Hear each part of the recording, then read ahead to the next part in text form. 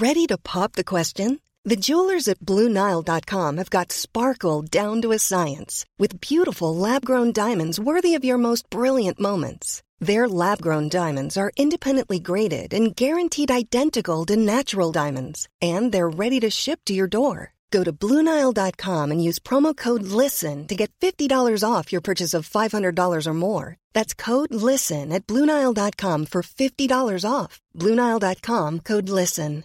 A lot can happen in 3 years, like a chatbot may be your new best friend. But what won't change? Needing health insurance. United Healthcare Tri-Term Medical Plans, underwritten by Golden Rule Insurance Company, offer flexible, budget-friendly coverage that lasts nearly 3 years in some states. Learn more at uh1.com. Ryan Reynolds here from Mint Mobile. With the price of just about everything going up during inflation, we thought we'd bring our prices down. So to help us, we brought in a reverse auctioneer, which is apparently a thing. Mint Mobile Unlimited Premium Wireless. How to get 30, 30, bit to get 30, bit to get 20, 20, 20, bit to get 20, 20, bit to get 15, 15, 15, 15, just $15 a month? Sold! Give it a try at mintmobile.com/switch. $45 up front for 3 months plus taxes and fees. Promo rate for new customers for limited time. Unlimited more than 40 gigabytes per month. Slows full terms at mintmobile.com. This podcast is proudly brought to you by Monday Distillery, who makes sophisticated, elk-free drinks that still have all the taste of a good time. G&T without the tears, whiskey without the wobbles, and other delicious cocktails too. Switching the ritual instead of ditching the ritual is so much easier. Stay in high spirits, keep a clear mind, head to mondaydistillery.com for more. Are you sick of feeling controlled by alcohol?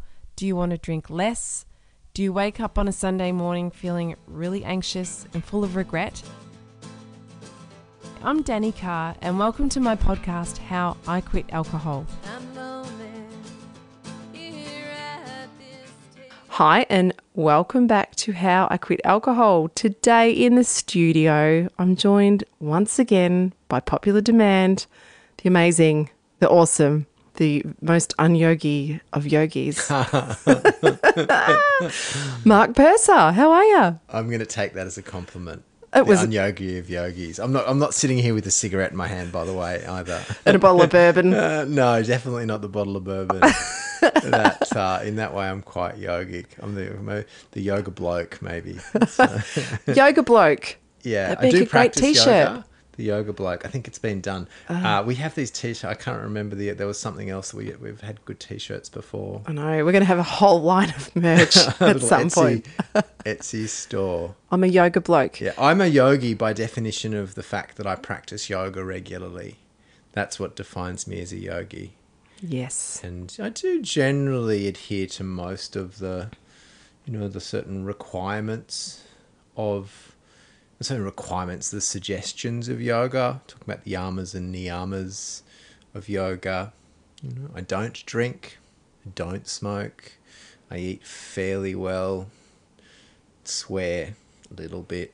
You do. I've heard you with your... Yeah, definitely. You've got a bit of a potty mouth, actually. I do like to swear. It's sometimes there's certain feelings that fuck is the only way that you can express it appropriately. I love a good swear bomb. I love it. Yeah. You got to have a vice. I think you've got to be aware of it, though. That's yes. If you're swearing unconsciously and just like you're dropping them all over the place, I won't. But if you are, that may be problematic if you're upsetting people. If there's a level of awareness, and actually this is a very yogic idea, particularly when you're looking at tantric yoga, which tantra is more about exploring feeling, exploring orgasms. Again, sexuality is a big part of tantra, but it's definitely not the only part. It kind of gets co-opted by the sex industry a little bit. But classical tantra is about exploring all of life and awareness of speech. What am I saying? And sometimes I said, it's really fun to swear, but if we're just swearing all the time unconsciously, so it's awareness of what I'm saying is, I think, very yogic. Yeah, absolutely. I think a lot to do with recovery or changing your lifestyle, changing your way of being is about awareness. That's what I'm really discovering and finding more as I become more aware through meditation. Truth bomb right there. Yeah, it's about awareness. So talking to my current group at the moment about, their very early days. They're only not even a full week in yet. And we're talking about those early cravings that show up and how normally we just knee-jerk react. So we kind of have maybe a feeling or an emotion, maybe we're not even aware of that, but we get a craving suddenly to drink, and then we're just knee-jerk reaction. We're off to the Thirsty Camel, to the bottle shop to get ourselves a drink, and then we drink, and then we go through that process. But becoming aware, we get the craving, and then to go, oh, there's the awareness of the craving. So stopping and having that moment of being aware that we're having a craving, and then possibly asking ourselves, what's this all about? What do I need actually in this moment? Or how can I support myself? And I was actually did a session today with a guy who doesn't drink much, but he's overeating and eating a lot of sugar. And it's the same. It's the same thing. Yeah. It's like I said, have you ever stopped and taken a moment before reacting to that craving for the sugar? And he said, no, I haven't actually. So it was interesting. And then we talked about that as a possibility. So I think awareness changes everything. And I found, especially since doing the course with you, my own awareness has expanded to another level. Talk to me a bit about awareness and how awareness has changed your life. Okay.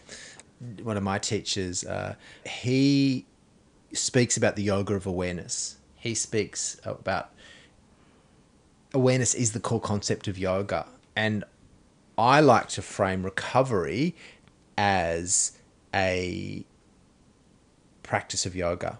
I like to practice. So if you put it in, and for me, that's what it is. Recovery is a practice of yoga. So there are the things that we do in yoga. So we might do some stretching, some strengthening practice, becoming comfortable in our body. We do a lot of breath work. We do our yoga nidra practice. We do our meditation techniques. So these are all the techniques of yoga. The prevailing attitude, again, this is very tantric, is that we have awareness and then we have sense stimuli, if we call it. So that could be sensations. That could be feeling touch. So these are the techniques that we use. We would do a meditation practice of becoming aware of touch, becoming aware of listening to sounds. This is part of the Antamona technique, if anyone's familiar, or any sort of very similar to Vipassana, if you've done Vipassana meditation. So we're becoming aware of senses. And then we apply that to our minds. And what we're doing there, it's like the training run of you're doing your meditation practice and you're building space, you're cultivating spaciousness and becoming aware of the sense stimuli. So I'm becoming aware of random things to start, but then quite intentionally looking at specific things. So let's say I'm having a craving for sugar. For me, that's a thing. Like I think for a lot of people who stop drinking, it's very easy to transfer it to food. Yep. And if I am having a craving, why is that? Why is it? Might be physiological. I might be having a little crash because whatever reason. For me, it's often mid-afternoon, late afternoon. I'm a little bit tired. I need something that'll pick me up. So I'm craving sugar. Or it's maybe just because I had a little bit of an ice cream thing going on there for a while, and ice cream was my lover. And it was, dinner time. I was living alone at the time, and ice cream was literally, I couldn't have a lover because the ice cream made me unlovable. And I found a lover, and she made me stop eating some. You eat a lot of ice cream. Yeah, okay. I like my ice cream. I think alcohol is an extreme addiction. Alcohol, certainly for me, it was because it changes your behavior so much. It changes your thinking so much. But if you've entered recovery, you're still addicted. Bad news. You might not be drinking actively, but we all have addictive minds. So most of us, I'd say, in today's world are fairly addicted to our smartphones. We're getting a little dopamine hit every time we get a little ping or a scroll. Many people are addicted to sugar. It could be certain behavior. It might be sex. It might be, randomly dating people. We're all addicted to something unless we're fully enlightened. And those addictions become quite subtle over time. So the game, and I like to sort of frame it as a game rather than this hard work for the rest of my life. Getting over alcohol initially can be pretty extreme. But what I've found is we progress with that and we develop awareness and we do our sort of supportive practices to help us develop awareness. The continuing evolution of the mind, it should be fun. It can be fun. It's not always going to be fun, but it can be fun. We start to play these games with ourselves and we start to learn who we are and how we are and realizing, there's so much at play. I'm getting to know myself. And once you start to get traction, I haven't found anything in my life as difficult as quitting alcohol.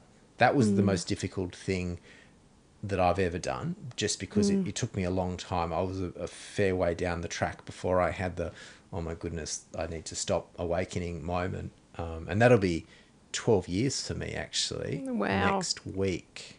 Amazing. 12 years sober. Congratulations. Yeah, that's like a full round of the cosmos. If you're into astrology, which I kind of am, it's a full round of the cosmos. So we've gone in 12 years, we go through every house. So I've kind of, in one phrase, I've experienced the full round of the cosmos sober. Wow, that's so amazing. Well done.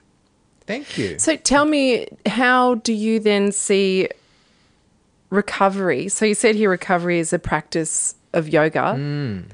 Explain that a little bit more in really layman's terms as much as you can, and how we can apply that to our recovery and awareness to our recovery, if that makes sense. So there's certain yogic concepts that you can overlay in your recovery.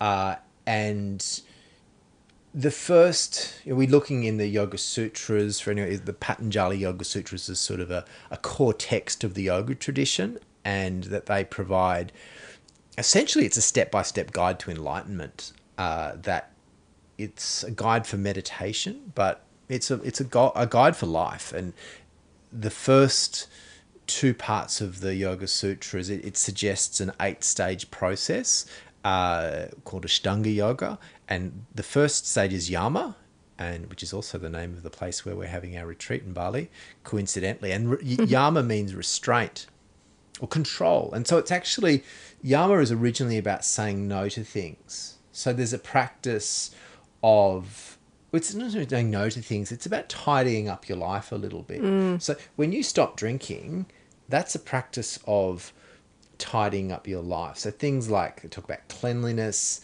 talk about purifying, talk about telling the truth. That's a really big one. Simplifying your life. And one of tapasya is a big one. So tapasya is a sense of self-control. I've often, the things that define my life more than anything are the things I say no to. So I've chosen a life path. I've chosen quite consciously how I want to live my life. And I've realized over time that if I'm going to do that thing, those things that I want to do, this idyllic lifestyle that I want, the life I dream of for myself, which is, it's a pretty simple life, really. I want to be healthy. I want to be able to surf well. I want to have great relationships with my family and my kids. I want to have a garden. I want to enjoy my physical body and just enjoy the world that I live in without complexity and complication. And most of what I dream about is fairly simple, but it's not necessarily simple to achieve that. And I want to be able to do something that I really love. To be a yoga teacher, you do have to practice a bit of austerity. So I'm not out there partying all the time. Even the part of me would like to. I go to bed boringly early. I get up really early. My work that I do is important. So I practice yoga regularly, and often that means saying no to parties. So there's I'd still go out though. I still have a great social life. I'm really social. I have heaps of friends, but there's a level of austerity involved. And I think if you're drinking actively, most people who are contemplating stopping drinking, there's a point where it's just like, is this really serving me? You won't know until you've given it a go to stop. Most people we've given drinking a pretty good go. I gave drinking a pretty good showing in my life. I feel like I kind of picked up every rock and had a look underneath it and go, yeah, I've sort of everything that was possible with alcohol I've experienced. But what I really wanted to know, I still wasn't having a fulfilling life. And so I thought, well, I'm out of options. I need to stop drinking and then see what's next. And I was doing yoga the whole time, so I kind of realized that it was really limiting my yoga practice as well. So I stopped drinking.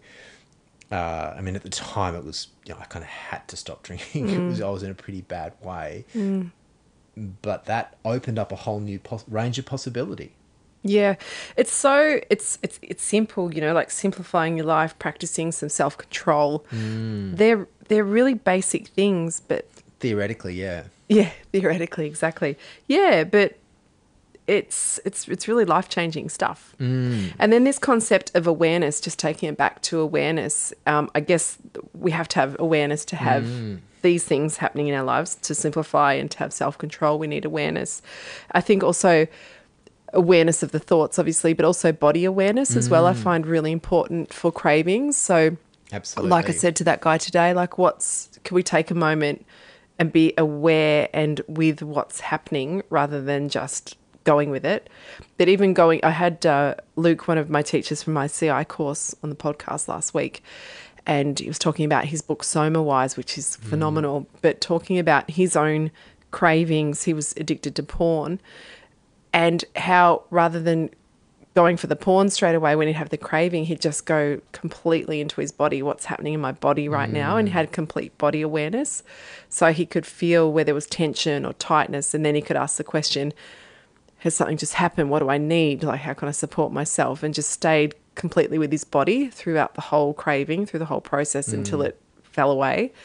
And he said eventually the porn just kind of went. It wasn't even really, it just sort of let go of itself. It just sort of let go, this hold it had on him, because he was just so completely aware. Really interesting guy to talk to, and his whole perspective on addiction and awareness is so important. So awareness is one thing, but we also need to, it's easy to say, I said it's theoretically easy, but to cultivate awareness, like you were talking before about this. I mean, I talk about the evolution of awareness. So it's not something we have, it's not like, ta-da! It's a gradual opening. It's a demystifying. So this polishing of the lens. So we see more and more of who we are and how we are. And that's where yoga technique really helps you. Breath work is just fantastic. Any work we do with pranayama, yoga nidra, just fantastic. All of the things, whether you're doing a physical, I mean, ultimately I promote a holistic practice. It's not a fundamental practice of you got to do 2.5 hours every day. It's lots of little bits done regularly, a gentle stretch, integrating gentle awareness-based movement, and that could be a lot of different things. Breath work, absolutely fantastic, but particularly when it's done in an intentional way. So not just doing breath work, bringing awareness to the breath work of okay, I'm doing it and applying it in a particular way. And then what we're doing is this is looking at the framework of yoga. We're tuning ourselves more and more to the subtle awareness of prana, energy, how we are. So we're tuning into the matter that we're made of, but then the underlying currents of our behavior. So noticing those driving forces. I'm talking before about porn addiction, any sugar addiction, alcohol addiction, absolutely. It often is driven by physiology. And so it's not like our nervous system is separate from us. I'm made up of a nervous system, a mental system, a physical system, and it's all one system really that defines my behavior. And it's ultimately we're chasing a dopamine hit most of the time, and that's a simplified way of looking at it, but there's other ways to get that. Oh, totally. And I think it's also one thing Luke discussed as well was that you're looking for a distraction too. If you're feeling some discomfort or something's upset you and you just don't want to be in that moment, then that was his escape, where for me it would be to drink alcohol. For him it was to go to the porn. So his whole thing as well, it's not really the thing that we're addicted to, it's the driving, like, as you say, the behaviour and what it is that's driving us to that thing that we've selected to take us away from our discomfort. So I really love I love awareness, and that's why I feel like there's so many great recovery programs where there is breath work or yoga. Most, I guess probably nearly all rehab centres and things like that have an element of yoga to them. Now they do. Yeah. I mean, maybe 20 years ago they didn't, but I think more and more as the science is really clearly showing that it is fundamental to the process of recovery. Yeah. But also, reframing what yoga is, and just understanding that yoga practice it is suitable for everybody, in the sense that it doesn't have to be a hardcore physical practice, which a lot of people, I think it is. You don't have to be hypermobile or super strong to be able to do it. It's just a gentle practice of moving the body with awareness, which can look like a whole lot of different things. And if you add another layer into that, moving the body with awareness of the breath. So what you're doing there is if you're just focusing, and you can do this right now, just move your hand, just wave your hand. Simple, just wave the hand up and down.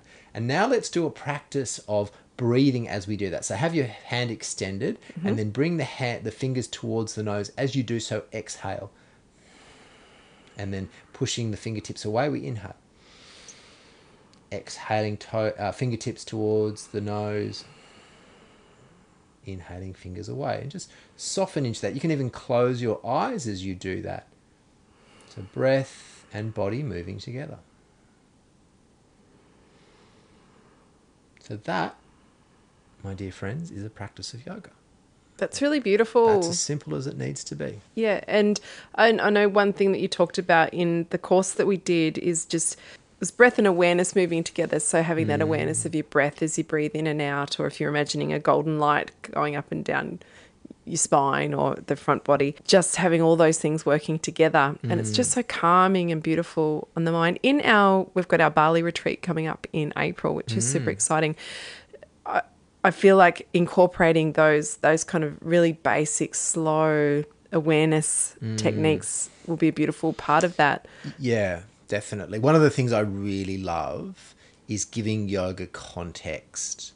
So with a group of people or any people who are using yoga for a specific purpose, and I think recovery from alcohol it's a noble purpose, and it's what we can do by applying asana in a particular way, because it's a system.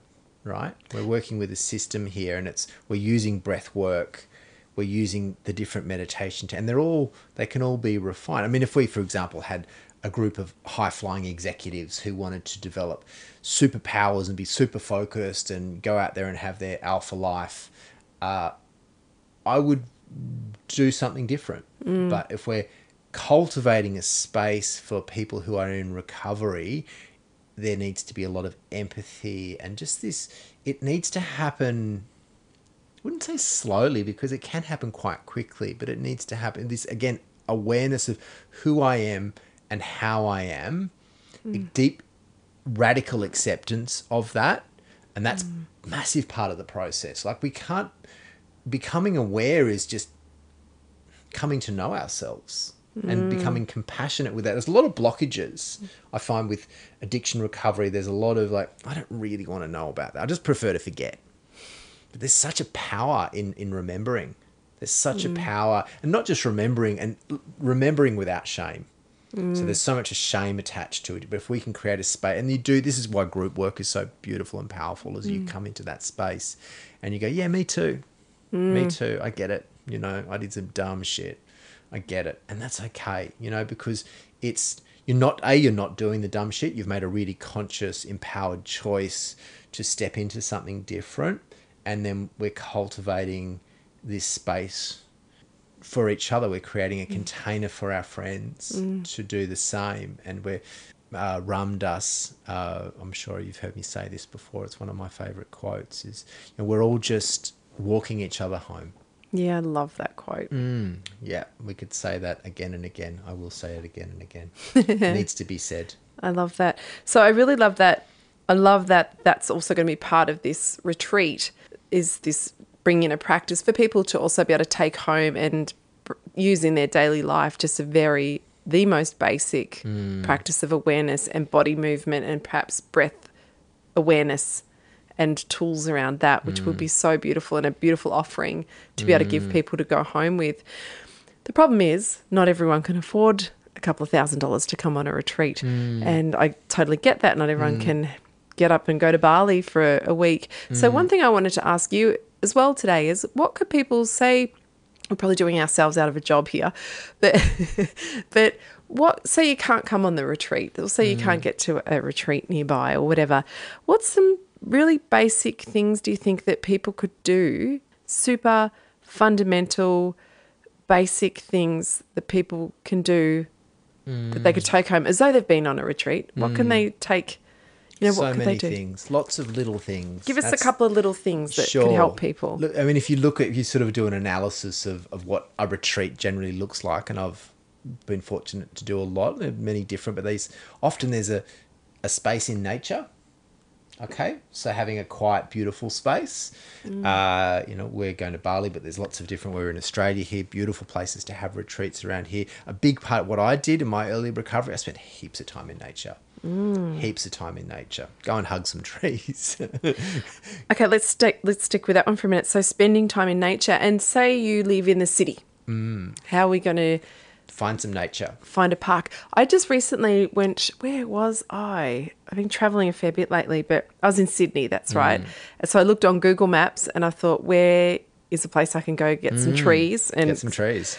And I found there's always something close by. Always something. Look, we're in Australia. Sydney's fantastic. Sydney has so many wonderful parks. And I did my early recovery in Sydney, and at that time I was working, but I had quite a lot of time on my own. I was single, and I had probably too much time on my own.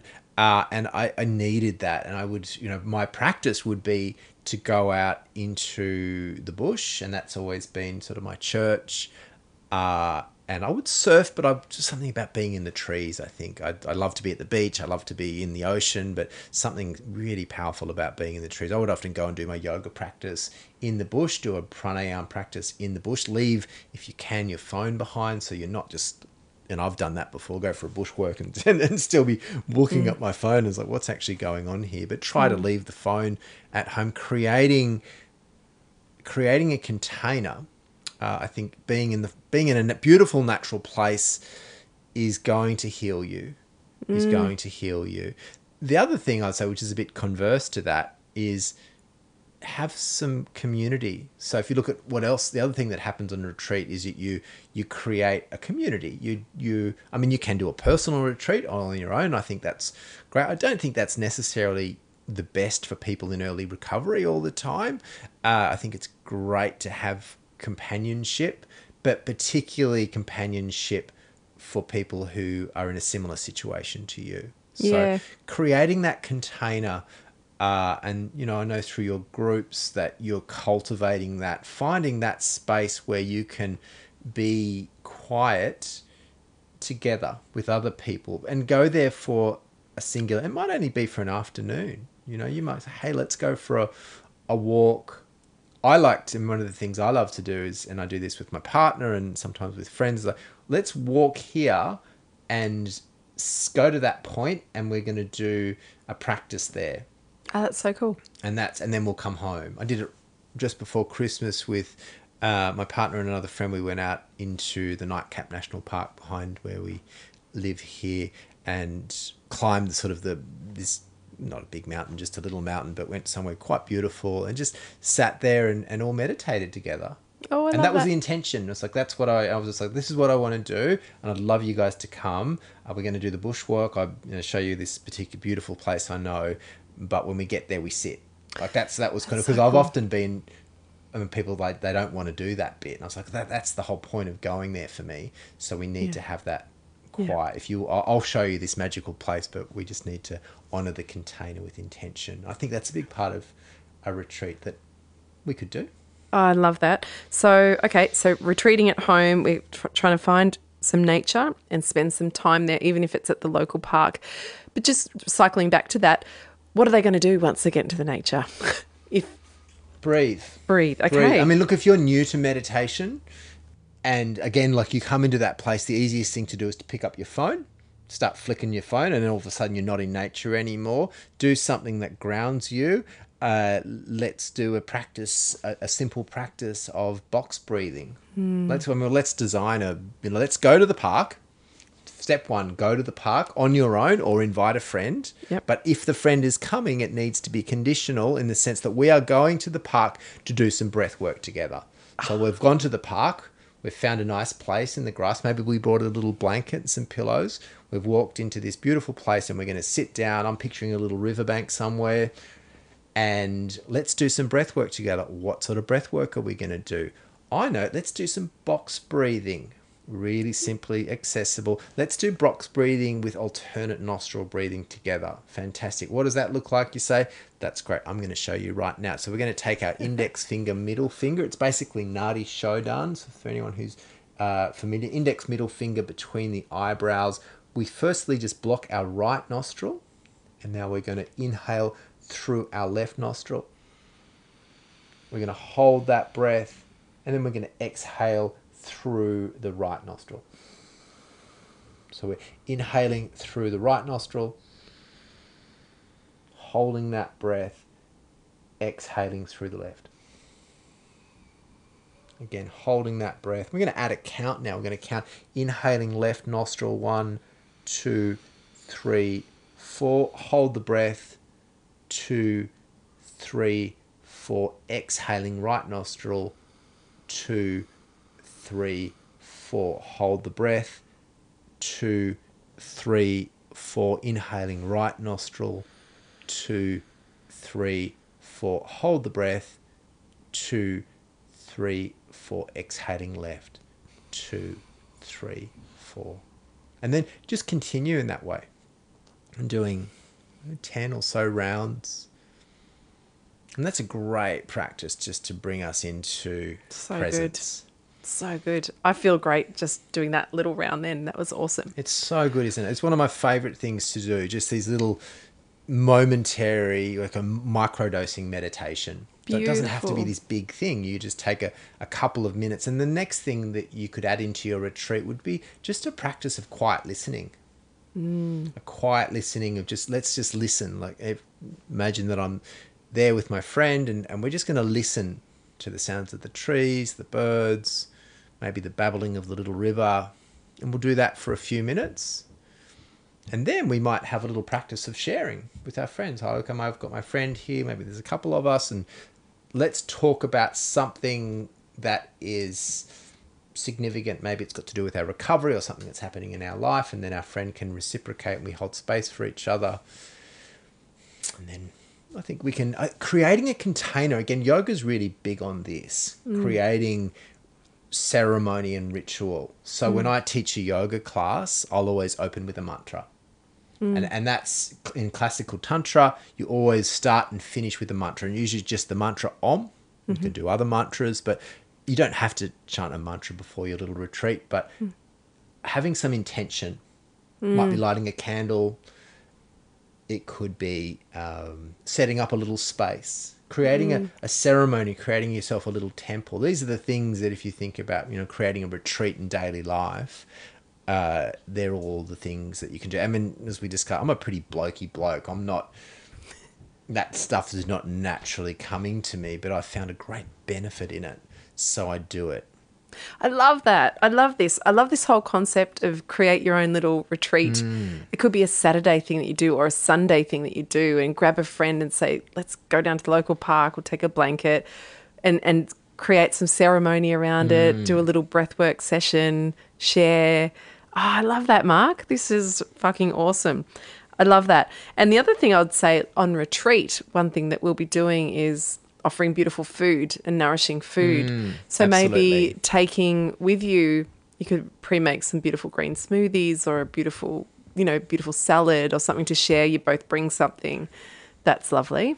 Nourish yourself. Yeah. I mean, if you're there with a friend, maybe each of you brings something. You can do better than just a burger. Macca's on the way home. Just, again, bringing a bit of intention and awareness into it. So recovery is a whole body experience. Like, we need to eat really, really well. We need to look after ourselves neurologically. So we need to be massaging our nervous system. And again, I keep pointing to breath work. It's so good at doing that. Yoga Nidra it's like a big massage for your nervous system. You're just deeply relaxing. And then massaging our mind, getting to softening our mind. So we've got to look after ourselves on every level, for sure. Definitely good food, beautiful friends, creating a ceremony, and it only needs to be very simple, but just having a container, a sacred container that we cultivate together with some sort of practice and some sort of how formal it is. I mean, if we're running a retreat together, we've got a group of people coming together, we have a program. You know, we have, okay, at this time of day, we've got specific things happen, but also space within that program, because one of the beautiful things that happens in a retreat is that things just happen. So, you know, we run a breathwork session and there's some sort of structured talking session, but then organically things just open up. So I like to walk that dance between having some structure but not packing things in too much, leaving that sense of spaciousness for the magic to happen. Yeah. Yeah, I love that. I think that is just that little practice there, or that little kind of intentional awareness, and creating this little retreat for yourself at some stage. You don't have to do it every weekend, but you might just set aside a few days, or just one day, or just one morning. It doesn't have to be huge, but you can do this.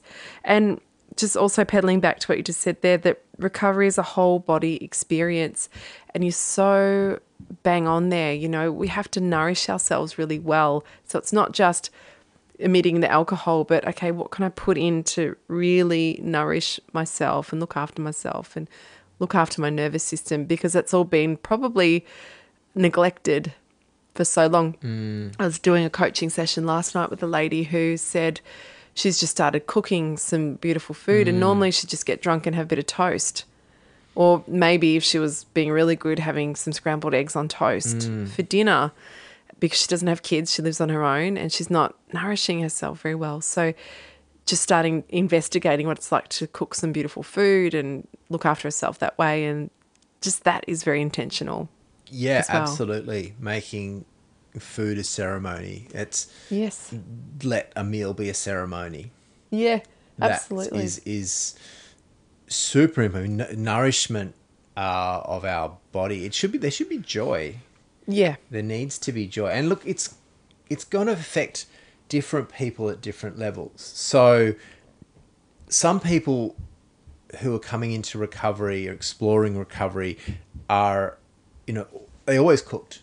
Some people eat amazingly well who drink way too much alcohol. I always cooked really, really well. It was sort of, for me, cooking and red wine was beautiful. It was a joy to cook and drink. Yes. But the drinking got out of hand, and I always had this love of cooking. But I do know people who, like you mentioned before, they just stop eating. And so maybe that's where it is. I smoked cigarettes. That was one of my things that was unfortunately an ugly part of my life for a long time. So letting go of that was, such a liberation, letting go of cigarettes. And then again with food, we can't stop eating. You know, I've stopped drinking absolutely. I stopped smoking absolutely. I don't want to stop eating.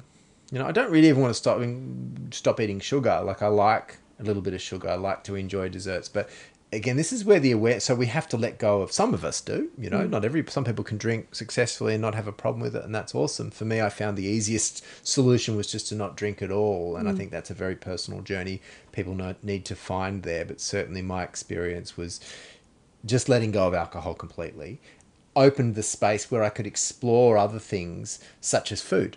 And so I can now bring awareness to my love affair with chocolate and ice cream. You know, I do eat ice cream from time to time. It did scale out of control at one point, but thankfully I have a loving, caring partner who's more than happy to tell me when it's scaling out of control. And there was awareness there, because I was kept doing my yoga practice, and the awareness came to, okay, what is this relationship with ice cream that's going on? I like ice cream, isn't it? It's a fairly benign example, but most people have something in that category. that we can, maybe you do need to stop eating ice cream completely. I don't know, whatever it is, it's a very personal journey that we need. But this is where the practice can support us in getting to know ourselves better over time. Yeah. Awareness really is everything. And so I think any time as well someone slipped up, it's like they weren't thinking. That's, in their mind rather than connected into their body. Yeah. And really being aware of what is actually happening. So again, just repeating that for people that are listening, that it's so very important to, if you're having a craving, to stop and take a minute before you drive to the bottle shop, to stop and just be aware that, and name it. I'm having a craving right now. Just because I'm having a craving doesn't mean I have to react to it. I can respond to it, in inverted commas, in a different way. Can I respond by seeing what's happening in my body? Can I just slow it down for a minute? Can I take some deep conscious breaths? What can I do to bring myself back into my body, get grounded? Just take a minute. Give yourself 15 minutes grace before you go and do anything. Just have that awareness. Yeah. Well, one of the things that we will be exploring in our Bali retreat, but I can cover it now, that is this idea of the window of tolerance, which is it's coming from contemporary psychology, and I find it's really useful. And they talk about, imagine a window that you've got a certain range within your window that you're okay, you can tolerate. And if something happens that triggers us, basically it's taking us outside of our window of tolerance. And so we react. And often if we've got a drinking problem, the reaction will be to pick up a drink or to do whatever the behavior is. And I'm basically gone into what we call hyper arousal. And I'm, that feeling of anxiety of like, so something's triggered me and I've gone out of my window. I can't tolerate it. So I need something to bring me back into my window of tolerance. And this is where we can learn skills. And the first thing is to notice we have this model of awareness. It's like, okay, I notice that I'm being triggered by whatever this is, and maybe it's just a long day. So maybe I haven't had enough sleep. I've done too many things today. My kids are making too much noise. The neighbor's dog's barking, etc., etc. It could be the simple things. It doesn't have to be some major traumatic life event. Often as not, it's just the little things. It's just my life is too stressful, so I'm just going to drink at the end of the day, or the beginning of the day, or whenever it is. But what we need to do is expand this window of tolerance. And this is where, again, the practices support us. So the practice might be to talk to somebody. Practice might be, rather than running off to the bottle shop when I'm feeling anxious, I have a friend to call, someone that I'm connected with, and that I've got someone who can just bring me back in, and that can, a problem shared is a problem halved, or it could be a simple practice of breath work, yoga nidra. It can be so many little things, but acknowledging when we're being, and over time is, if you've had your nervous system compromised, and that could be through life trauma. Most of us have been traumatized in some way, right? And I certainly have been, and I know that certain things can happen within my window of tolerance. I'm really capable, but certain things can happen that compromise that, and I could feel it in my body. The adrenals kick in. I'm in my sympathetic nervous system. I'm going to fight it, or I'm going to run away from it. So what I've learnt to do, and I'm, this is work in progress very much, is to employ different strategies. I can't drink. So what do I need to do to bring myself back into regulation, back into regulation? So there's lots of different things. It can be a breath work practice. It might be exercise. A great thing, actually, I was shown the other day, which makes a lot of sense. And it's I touched upon it through I was studying breath work. And they're talking about the mammalian, studying freediving, and they talk about the mammalian reflex. So mammals have a reflex that if we put our face into the water, it immediately drops our heart rate significantly. And this is from our evolution as cetaceans. So we've come from the sea, right? We were sea animals before we came onto the land. And so part of our evolution, if you put your face into the water, your heart rate drops immediately. So going for a swim, or even just putting some water over your face is going to drop your heart rate. This is called the mammalian reflex. So we're using, this is a neurological trick essentially, that we can just soothe ourselves by just wetting the face. You've got to have the water on your face. All you need to do is just put water onto your face, and that is enough to. So if you just had water on your shoulders, it wouldn't be enough. You need to get it onto your face. That triggers the mammalian reflex, which in context that slows down your heart rate, which means that you can stay underwater for a lot longer. And that you're not, so it slows down your heart rate, and it also stops you from taking in water, so you can't breathe in water when you're underwater. Wow. That's really, that's so interesting. It's cool, isn't it? It's from our life as a fish. Yes. This time of year, obviously we're towards the end of January now, and people are starting to do their New Year's resolutions, and they're off the booze for a bit and whatever. But it's been a tricky time. Christmas is a tricky time. I know it was for me, like navigating family stuff. And I found that really, really activating at times. I find myself really tense and aggravated and annoyed and upset. And I'm like, what is going on for me? So I'd have to stop and take a moment and be with myself for a bit. I found just getting into child's pose really, really helpful.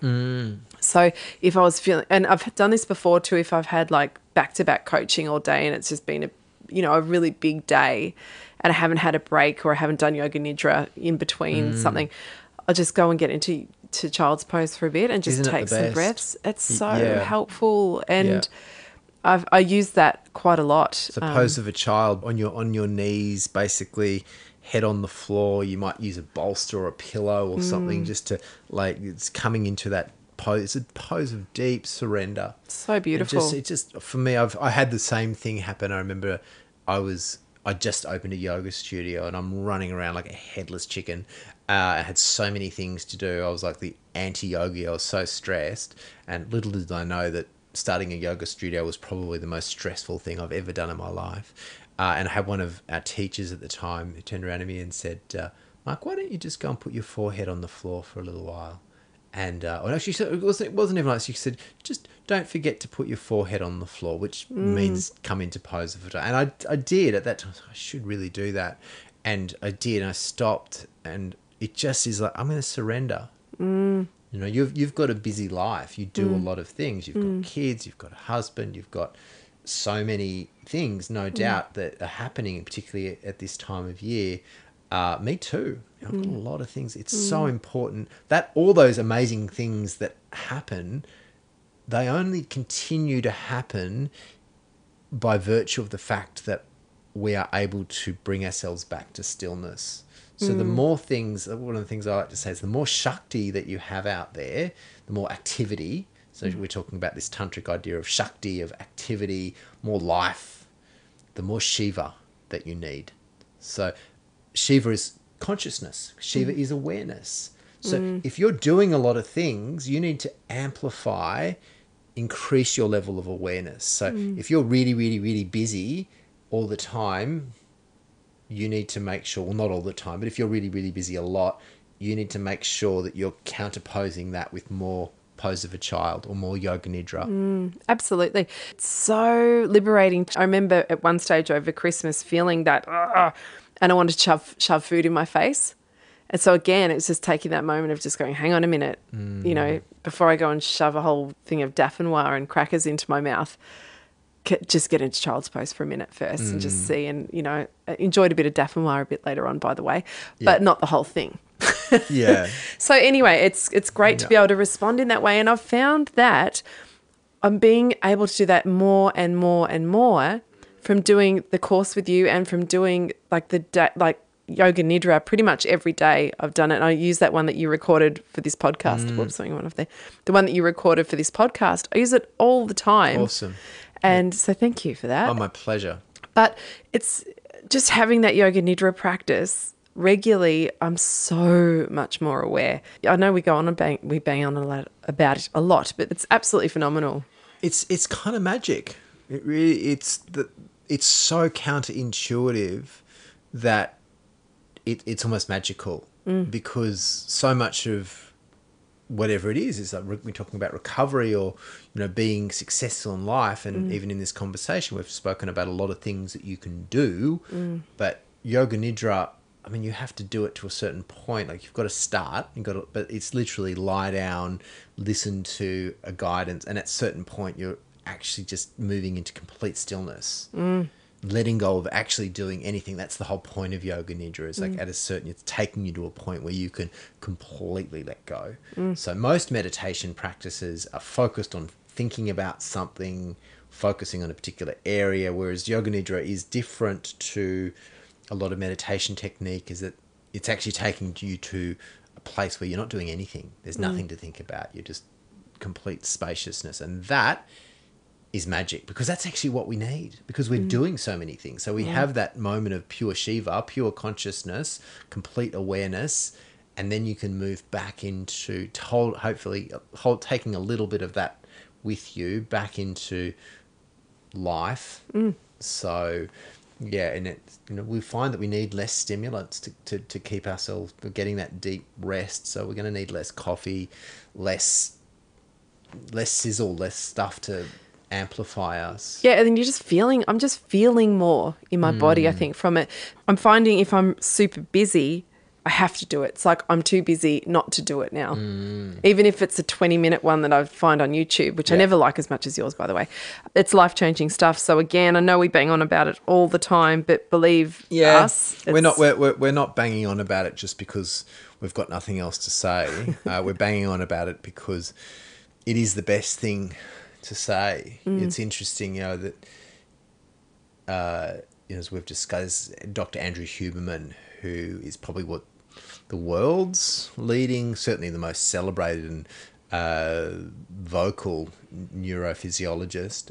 He's based out of Stanford University. I mean, he talks about his top protocols for life advancement, and he rates Yoga Nidra in the top 3, as I understand it. It's pretty awesome, isn't it? Yeah, I mean, neurologically, it's not just something that Danny and Mark like. The top scientists in the world are only fairly recently cottoning on to the fact that, it's that good. It's not, you're resetting your cortisol levels.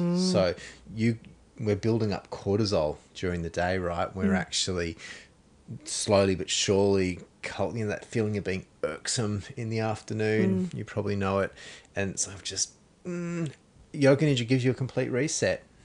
It's just helping you on so many levels, mentally, physically, neurologically. We're talking about karmically coming into that field of awareness of a deep underlying karma. We are making ourselves better through stillness. So good. It's just the best. Where would you be now? So obviously you used a lot of this awareness and yoga practice to get you through your recovery early on and continue to do so. Where would you be without that? Because I was talking to Brad Hay today, who's another local amazing yoga human, and we were talking about that kind of not doing the internal work and just having this fear around drinking. But he's saying, but we were talking about this, if you do the inner work, if you keep expanding and keep working on yourself and work on your awareness, the fear can kind of dissipate and it's a different journey. So where do you feel like you would be if you had have quit drinking but didn't do any of this stuff? You didn't do any of your yoga, you didn't do any I would have been drinking again. Yeah, it's interesting, Yeah, isn't I don't think I would have made it without it. I just can't see how. I was already doing this stuff before I quit drinking. So doing this stuff got me to the point where I realised I probably would have got there anyway,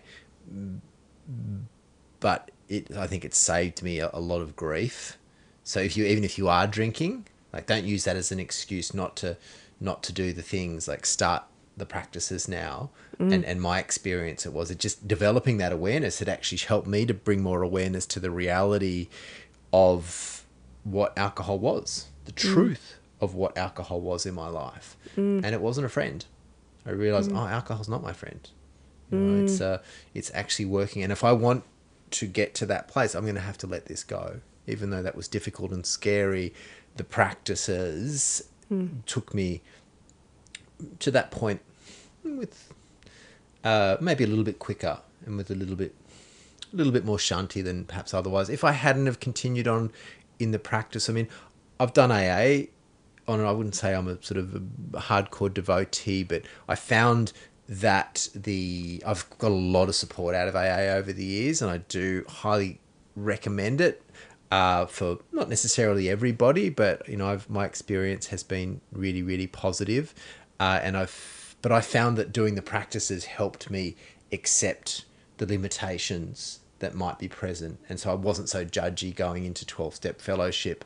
But likewise, the 12-step fellowship helped to counterbalance just doing the yoga, because I was really deeply immersed in a yoga community for particularly the first 5 years of my recovery. I was really deeply immersed in it, and so I needed something that got me out of that. And sometimes that whole yoga world can be a little bit overwhelming too. People are a little bit starry-eyed around it. So I found that having that counterpose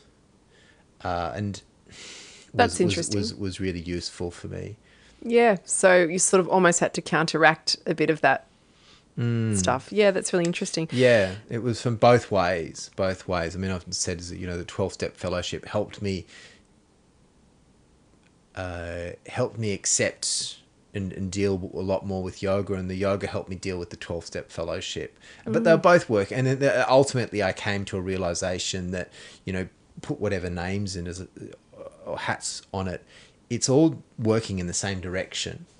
It's all should be working in the same direction, and that is ultimately supporting me to evolve into this best version of myself. And so in that context, it's all a practice of yoga. What we're doing right now, this conversation, is a practice of yoga, and very much so. This is a practice, what you'd call in classical yoga, of Gyan Yoga.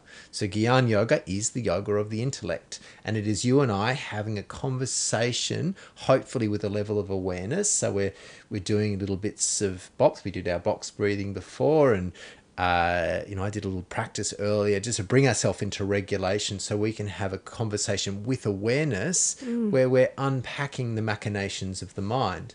So very much so, this is a practice of yoga. And the people who are listening to this, if you practice from that sense of, if you're listening to this podcast and really sit with the pod or anything that you're doing, but coming to this podcast, because you're obviously listening to this right now, do it with your full awareness. Do it with your full awareness. Let that be your practice of yoga. Oh, I love that. Yeah. So exactly. And that's one great thing that I've learnt over the years too. It's not just about the poses and all the rest of it, but so really in recovery, there has to be a level of awareness and mindfulness. And I really do believe that. I think so. One of the things I did notice a lot in 12-step fellowships, and it exists, people who do a lot of that but don't do the other stuff. I mean, bearing in mind meditation, I think it's the 11th step in 12-step fellowship. But not everybody does it. And so I've seen people go sober for years and years and years and years and go batshit crazy because they're not doing the work. That's stopping drinking is the first part. There's a whole lot of things that need to have. If you want to do it, it's not just about wanting to stop drinking. You want to stop drinking and then be happy. And be not just happy, joyful, living your best life, living this full life, the life that you're destined to live, connecting deeply with your Dharma. Really, that last drink is just sort of an incidental thing that had to happen. The real stuff is happening now, right now. Let's get into it. Let's do it. And how do we do it? And so, first the thing we need to do is become present. We need to slow down. We need to connect with that quiet mind, and then do that regularly. Yeah. So you said that the first step is the not drinking, and then after that, connecting to the mind. And then what else would you say? Because this is a great conversation. This is really important stuff, because I've talked a bit about, through the podcast, Mandy Nolan and I have talked about it a bit. Her granddad was a dry drunk, and kind of Mark and I were talking a bit about it today, when you just say you're in 12 steps and you're just worried about getting to meetings and all that, or being fearful and just abstaining but not doing the next part, which is the expansion and the growth, you're going to get pissed off. You're going to feel like you're missing out, and you get the dry drunk thing happening where you're angry and you're pissed off. So this is a really great conversation, and I don't think it's one I've had in the podcast before.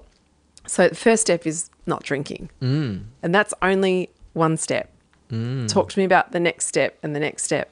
Well, I mean, look, the 12-step program has a really good program, you know. It actually is a beautiful program. It's a beautiful program. Yeah. And it's actually, if you look at where the evolution of 12-step methodology, it came from the Oxford group, which was part of the Theosophical Society. God, you know a lot. I'm a nerd. So the Theosophical Society was in the 1800s. It was a spiritualist society, sort of connected to Gnostic Christianity. So Gnostic Christianity is Gnostic mysticism. It's spiritualist Christianity. So there's a strong Christian, at least heritage within 12-step programs. But where it all came from, there was a lady called Madame Blavatsky, who was I think Austrian, maybe French, European certainly, and she went to India and she spent a few years in India and studied with all the gurus in India, and then studied yoga, and then she went back to Europe, and then so she developed Theosophy. And Theosophy is this spiritual science, and then from that the Oxford group kind of came out as they developed, I think, a 10-step program, and then the 12-step program came into being sort of the 1900s. But it's also connected to anthroposophy, which Rudolf Steiner was a theosophist. Really? And he broke off and did his own thing with anthroposophy. So if you go back into sort of the 1800s, it was a pretty fun time. They were doing all the seances and stuff. And so a lot of it was being about channeling. But what Madame Blavatsky basically did was go to India, and I mean, she said she sort of downloaded, I've got a bunch of her books. It's really interesting stuff. But she, there was a little bit of, what you call cultural paraphrasing. So she took a lot of, but that's sort of informed. So essentially 12-step methodology is based in yoga. And it's not necessarily, it's just applied to alcohol, but it can work for anybody. And the simple principles essentially of, there's this practice of abstinence, there's a practice of surrendering to a divine power. I think that's one of the things I think they do very well, is they're not talking about a specific God. And again, they talk about it in yoga, this idea of Ishvara, which is the personal God. Basically, I surrender to the God of my own understanding. So I believe, and this may be controversial, but I feel quite strongly for myself that connecting to some divine element is fundamental to a practice of recovery. The great news is for you and for me and for everybody else here is that there's no specific definition of what that is. So the journey is the discovery. The journey is the discovery of what your understanding of the divine is. So some of you may be a member of a certain religious order, and that's great. Go there with all of your heart if you've found that path. But if you haven't, the joy is in the discovery. It might be, from my personal experience, you find that's what you can find when you take your little personal retreat, whether that's to Bali or, the island of the gods. I think a lot of people go to places like that for that spiritual connection, but it can be to a local park. I've found that's where I find God. I find God out in the bush, in my church. That's the Church of the Blue Open Sky, and that's just for me. That's my mum is a devout Catholic, and I watch her go to church, and I acknowledge. I used to give her a really hard time about it because I didn't have a great experience through my Catholic education, but she's still really devout, and she loves to go, and I see what it brings to her. But for all of us, in my humble opinion, I think so you need to stop drinking, number one. The next thing is, and not necessarily in a specific order all of the time, but find some connection with God, and then be of service. Get into the world. Now, we get sober. I mean, addiction is often about isolation and can be driven through selfishness, or it's a symptom of selfishness, or one way, shape, or form. One of the things that we can do to recover from addiction And what are the things that we need to do if we're going to stay recovered from addiction is to get out there and be a part of the world. Find a way that you can be of service.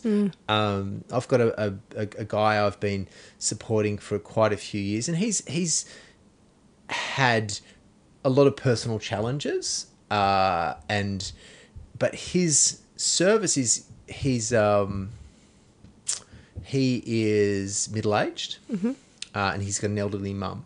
You know, there was a time when he was living in men's refuges and stuff, and he's not really able to get a job. He's had some pretty serious mental health issues, but his service now is to help his mum.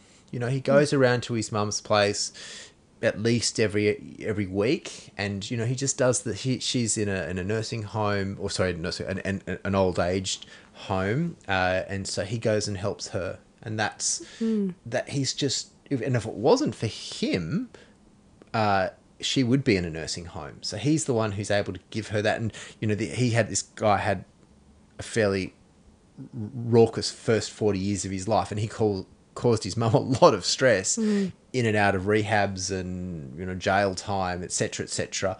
But now he's been sober for about 5 years, and his service is to go and help his mum. And look, it's all different. You might be a parent of young kids, and maybe your service is to be really present as a parent. I mean, I know a lot of people, when they're drinking, we're not doing the best job that we could. It was certainly important for me when I got sober, was to become really present there as a parent. And maybe it's in your partnership, maybe it's to your employees, maybe it is in a traditional working for a charity, or do something.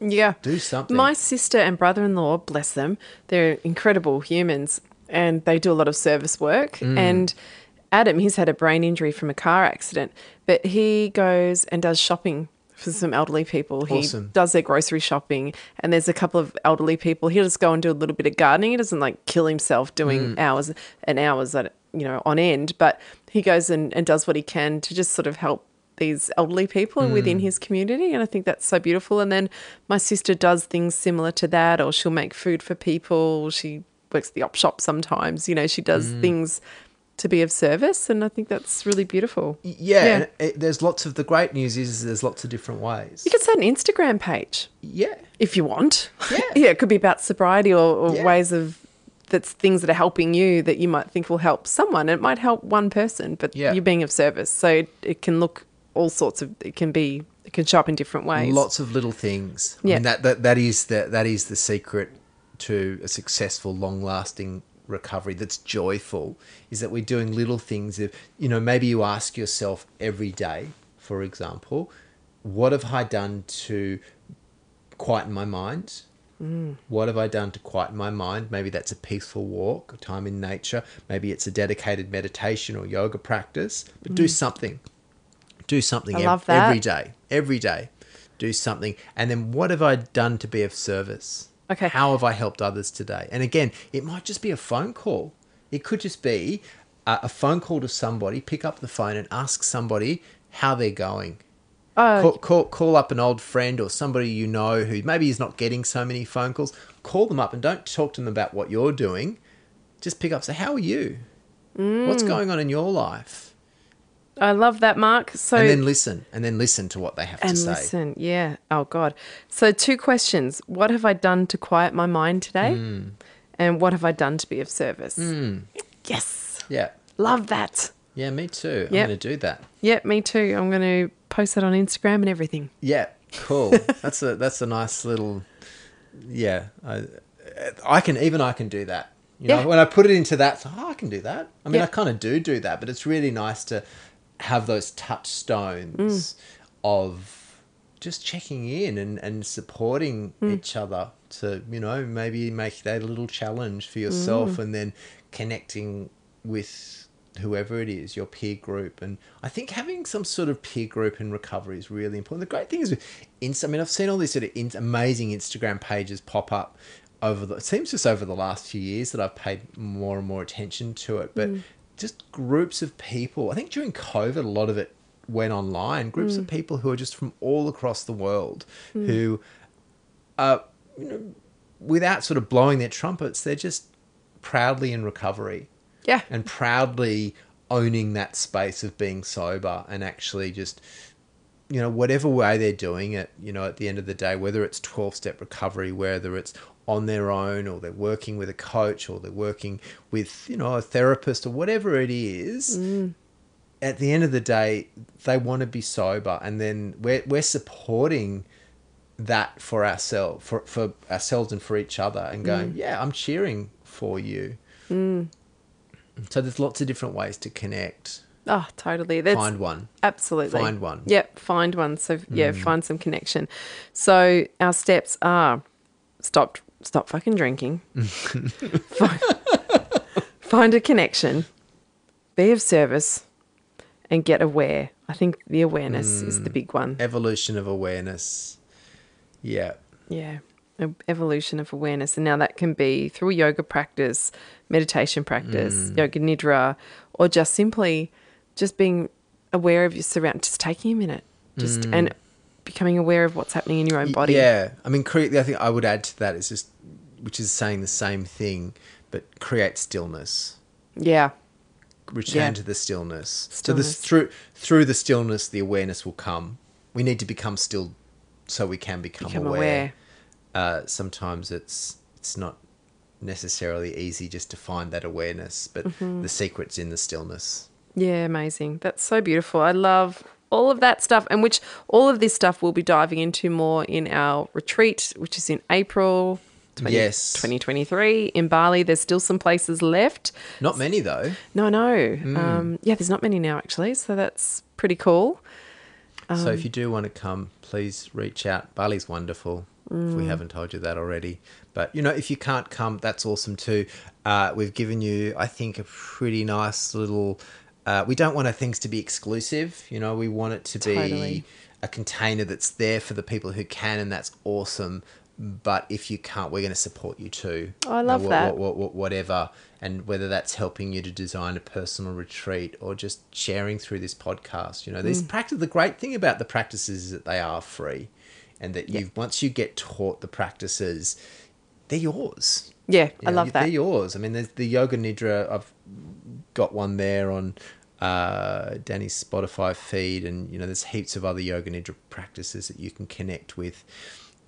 The breathwork techniques, once you understand them, they're so simple. I mean, when Bali, I guess we're kind of taking things to a new level and helping people to design a sadhana, what we talk about a sadhana, a practice that's very specific for you, and there'll be a level of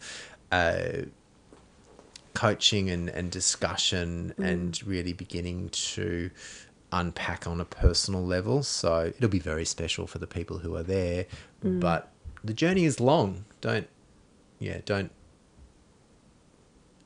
feel like because if you can't come to Bali, that's the end of it. We'll support you. We'll support you anyway. We're all here to support each other. I think that's the best thing about it. That's what I really feel listening to this podcast and being a part of this podcast and being a part of a community. I feel supported. I feel like I'm a part of something and supporting other people. Nothing inspires me more than supporting people who are in those early stages of recovery, or any stage of recovery really, but particularly in that first little while. It's such a delicate time potentially, and the stepping into a whole new world, and to be able to hold that space and give the guidance that there's only one way to get that guidance, is that you've got to have walked the path, which is not necessarily an easy path. Yeah, and it takes a little while to get there too, I think the first couple of years, it's a tender time, and it's a shaky time. There's all these firsts, and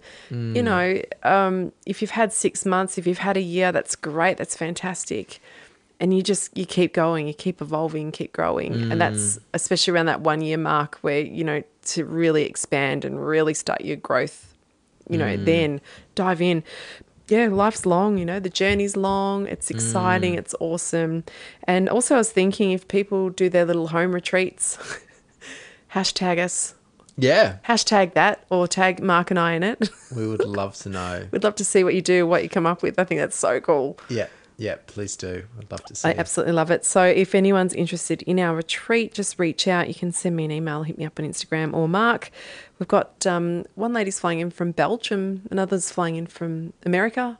Cool. Quite a few Aussies going. Yeah, Bali's really a real epicenter. People come from everywhere. It's a special place. There's magic vibes there. You know, we're talking about connecting with the divine. It is the island of the gods. And I teach yoga, as I've shared, and I run teacher training programs in Bali and have done a lot of practice and study of yoga in Bali, and it's just part of the DNA, the heritage of the place, the Hinduism and the mysticism in Bali. It's and actually where we are doing our retreat is on the Balian River, which is one of the most deeply sacred rivers. It's beautiful. It comes off the edge of Batu Kuru. It's really clean. Some parts of Bali are a bit dirty, unfortunately, but Batu, it's all coming through this natural, it's all forest, so it's at the west of Bali, so it's fairly untouched.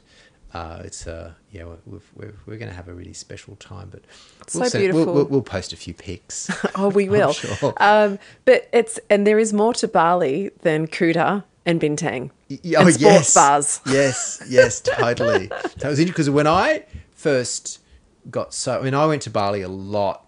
I was a young Aussie surfer, and I went there a lot in my early 20s on these sort of surf party missions, and it got pretty wild sometimes. Like I would go off, and I always had this sort of really extremely divergent lifestyle where I would go, and at one point I was sort of living in the jungle with one mate, and we're living in a grass hut and living on really basic food. We're meditating every day, doing heaps of yoga and just surfing our brains out. We went fully feral. And then I'd come back and I'd feel so purified, and then I'd hit Kuta and it was just crack a Bintang, and then it was just on. So it was this massive sort of shift.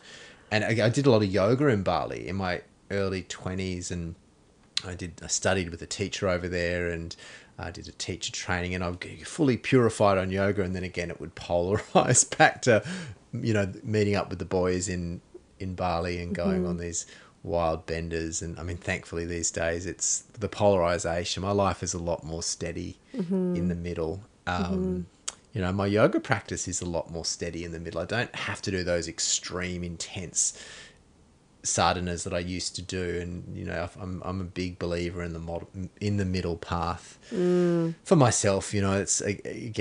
Sometimes if you're in hardcore recovery, that's like if you're in hardcore addiction, what you might need is hardcore recovery.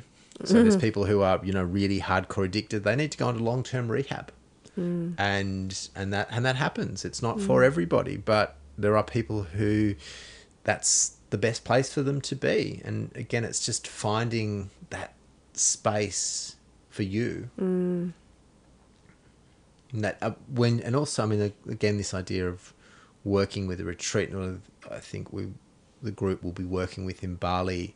It's about supporting people who are on that journey. So it's like you might never have been to rehab, or you've come into sobriety, and alcohol's not the big problem. Alcohol is not the big problem that everyone thinks it is. Alcohol is the symptom. Yeah. So what we need to actually do now is that we've let go of this symptom. We need to get to the problem. Yes. And get there softly and empathetically and joyfully. Yeah, that's exactly right. And that's also, we'll be combining the compassionate inquiry framework into this too, where we can come at maybe any traumas or underlying core beliefs from a really compassionate and soft place of discovery, and seeing what it's like to be in relationship with that's there, and perhaps becoming aware of our triggers, what's going on in our bodies, what emotion we're kind of tying up with that. Is it familiar? How long's it been there for? Maybe a bit of parts work, and really uncovering just slowly what's there, when that started, perhaps when this core belief about ourselves started, where that came from. Oftentimes it happened a lot earlier than what people realise. It's usually always in childhood, and working at healing that, because firstly, a lot of people feel like, if I was to delve into childhood stuff, that's so old, that's just making me a victim. It's nothing about that. That's when you're liberated, when you actually be with that's there, and learn to respond and be in a relationship with that's showing up, rather than trying to get rid of it, pretending it's not there or pushing it away. And then, of course, bringing that awareness into the awareness in which you'll bring, with breath work. And well, they feed into the other, it's really beautiful. breath work and meditation, all of the yoga techniques provide that supportive context and the mechanisms to get you to that place. What we talk about in yoga is vairagya, which is this gentle, or vivek and vairagya. So that's to detach and discern. So when you're coming to this practice of compassionate inquiry, we do our practice first so we can go there and go to that childhood, whatever it is, that point in time, or those points in time where we did feel ashamed, where we did feel compromised in whatever way, which are the seeds from which these traumas. So once again, this journey of self-knowledge, it's amazing. Okay, that happened and that happened. Oh my God. And sometimes people aren't even aware of anything. Like, I have so many people. Gabor calls it the Happy Childhood Challenge. Okay. A lot of times people will say in a coaching session, oh, no, yeah, I had a great childhood, great parents, blah, blah, blah, blah. And then you dig into it a bit more, and then it will be like, oh, yeah, actually, Mum and Dad broke up when I was 10. Dad was cheating, and Dad became like a really bad alcoholic around that time, and I had to take on the responsibility of my siblings. And, then to say, okay, so how is that for a 10-year-old to have to take on the responsibility of all their siblings, and their dad's crying, and parents are breaking up, and there's alcoholism in the family? Would you recommend that for another 10-year-old? How would that be for another 10-year-old? Oh no, would you want that for your own child? No, no, of course not. Oh, well, how happy was that childhood then? It's an interesting, and so then to just understand that a little bit. Beautiful. And this feeds into your meditation practice. Yeah. So, I mean, I'll give you a personal example. I had and through my journey through meditation and self-inquiry, I had an awareness of the age of 10, which I think is a very delicate age for a lot of kids. I went to a new school, went to this Jesuit Catholic school. I went from a really lovely community primary school to this pretty intense Jesuit Catholic school in the city, had to wear the serious uniform, and I went there, and from day dot I was bullied. And it was a school run by bullies. So the teachers, the Catholic priests, they were Jesuits, they were hardcore, they were bullies. And then they would bully students, and all the students would bully each other. The teachers would bully each other. It was the most, I look back now and go, oh my goodness, well, that place was so toxic. But at the time, I just remembered I could still feel it in my guts, this palpable feeling of being afraid and alone. So I sort of went into one social group, and then something happened. My brother was also at the school, and he'd had some problems, and that had fed down. He was in the year above, and these guys in the year above had started picking on me, and I had no idea. And, my instinct was to fight back, and then that didn't work very well. And I was on my own. I remember lunchtimes, I was black banned through all these social groups, and I would just walk around on my own. I just still remember this feeling of anxiety and that came back to me through the last however many years. But then we can take that feeling, you take that into your meditation practice, and you sit with that, and we can do, and what we will be doing is specific. So doing our compassionate inquiry work, coming to those things, having those dawning realizations, and then you've got some fuel to take into your meditation practice that you can really begin to. You're never going to change history. No. But you can change the way that history affects you. You're present. So you can take these things, and I think we're sort of getting to the essence of what's going to be explored in Bali. But we can do this elsewhere too. It doesn't have to be in Bali. But I think what we're doing in Bali is creating a container, and it's a sacred container where we support, where we do this work as individuals. So it's going to be a lovely week in Bali. You're going to get a nice massage and have some beautiful time in the sun. But there's some deep process work, and so hopefully we go away from that with more self-knowledge and the tools that we can actually take forward, and the techniques that we can take forward into the year to come. Oh, totally. And this is what's. I'm so excited. It's going to be beautiful. Just pedaling back to what you're saying there about your childhood stuff. When you were 10 and you felt like afraid and alone in that situation, which would have been pretty awful for a little guy. Yeah. Yeah. Who did you talk to about that? Nobody. There was nobody to talk to. At that age, unfortunately, my dad was really distant.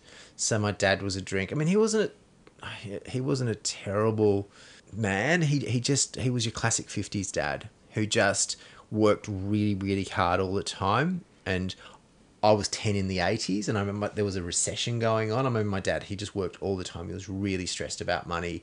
He'd get up at 4 o'clock in the morning. He'd work for 3 hours at his desk before jumping in the car and driving into work. And we had I saw him and we connected a little bit, but there was, not a great emotional support. I didn't really have anyone. Yeah. I really didn't. And for years, and so I started acting out, and my technique to act out was I developed bravado.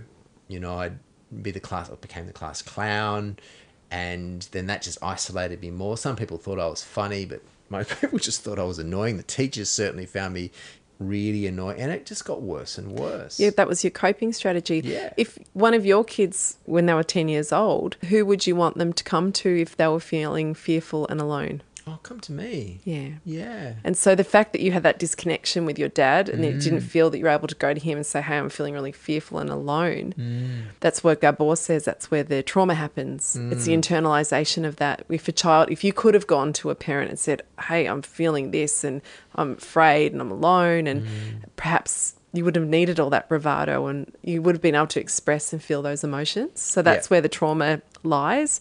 Then fast forward into our adulthood, and if something triggers something in us where maybe we tell the story that our body feels fearful and alone, we can completely wig out, and sometimes we don't even know why. Often we can trace it back to that, where that core belief started, when that happened. It's beautiful. I've said I've nibbled around the edges of it, but I'm really keen to do some more with you on it. And let's make that happen. I think we've both sent, when we've first started talking about doing this together in Bali, I think we both had a sense of what was possible. And, when we sort of started to co-create this, but there's magic possible. And it's not just magic that we're magicians, like there's techniques that we will bring together that enables people to connect with their own magic. It's going to be awesome. Anyway, Mark Purser, thank you very much. Me excited now. I'm excited too. Yeah. Thank you so much for coming on again and for driving from Byron to New Brighton. Thank you once again, and we will see you soon. Bali. Well, I'll probably see you before that. I'll see you before that, but yes, most certainly in Bali. And thank you.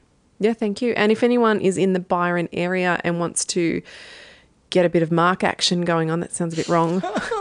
Give me a call.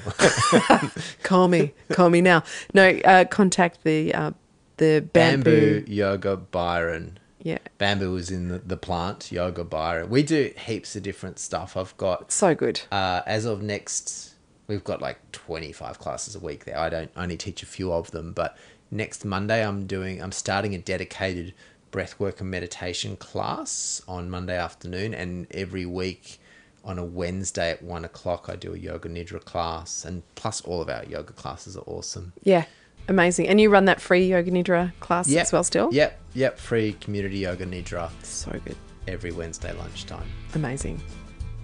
Thank you. See ya.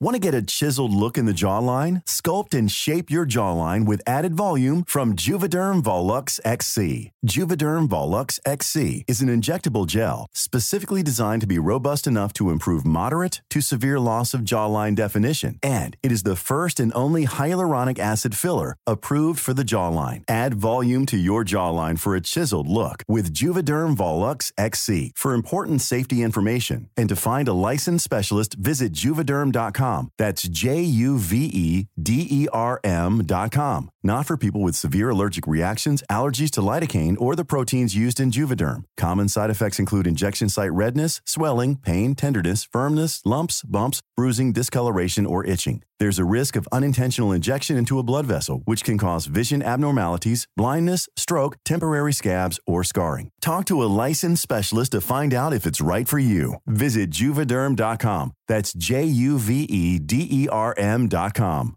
Imagine the softest sheets you've ever felt. Now imagine them getting even softer over time. That's what you'll feel with Boll & Branch's organic cotton sheets. In a recent customer survey, 96% replied that Boll & Branch sheets get softer with every wash. Start getting your best night's sleep in these sheets that get softer and softer for years to come. Try their sheets with a 30-night guarantee. Plus, get 15% off your first order at bollandbranch.com. Code BUTTERY. Exclusions apply. See site for details. Planning for your next trip? Elevate your travel style with Quince. Quince has all the jet-setting essentials you'll want for your next getaway, like European linen, premium luggage options, buttery soft Italian leather bags, and so much more. And is all priced at 50 to 80% less than similar brands. Plus, Quince only works with factories that use safe and ethical manufacturing practices. Pack your bags with high-quality essentials you'll be wearing for vacations to come with Quince. Go to quince.com/pack for free shipping and 365-day returns.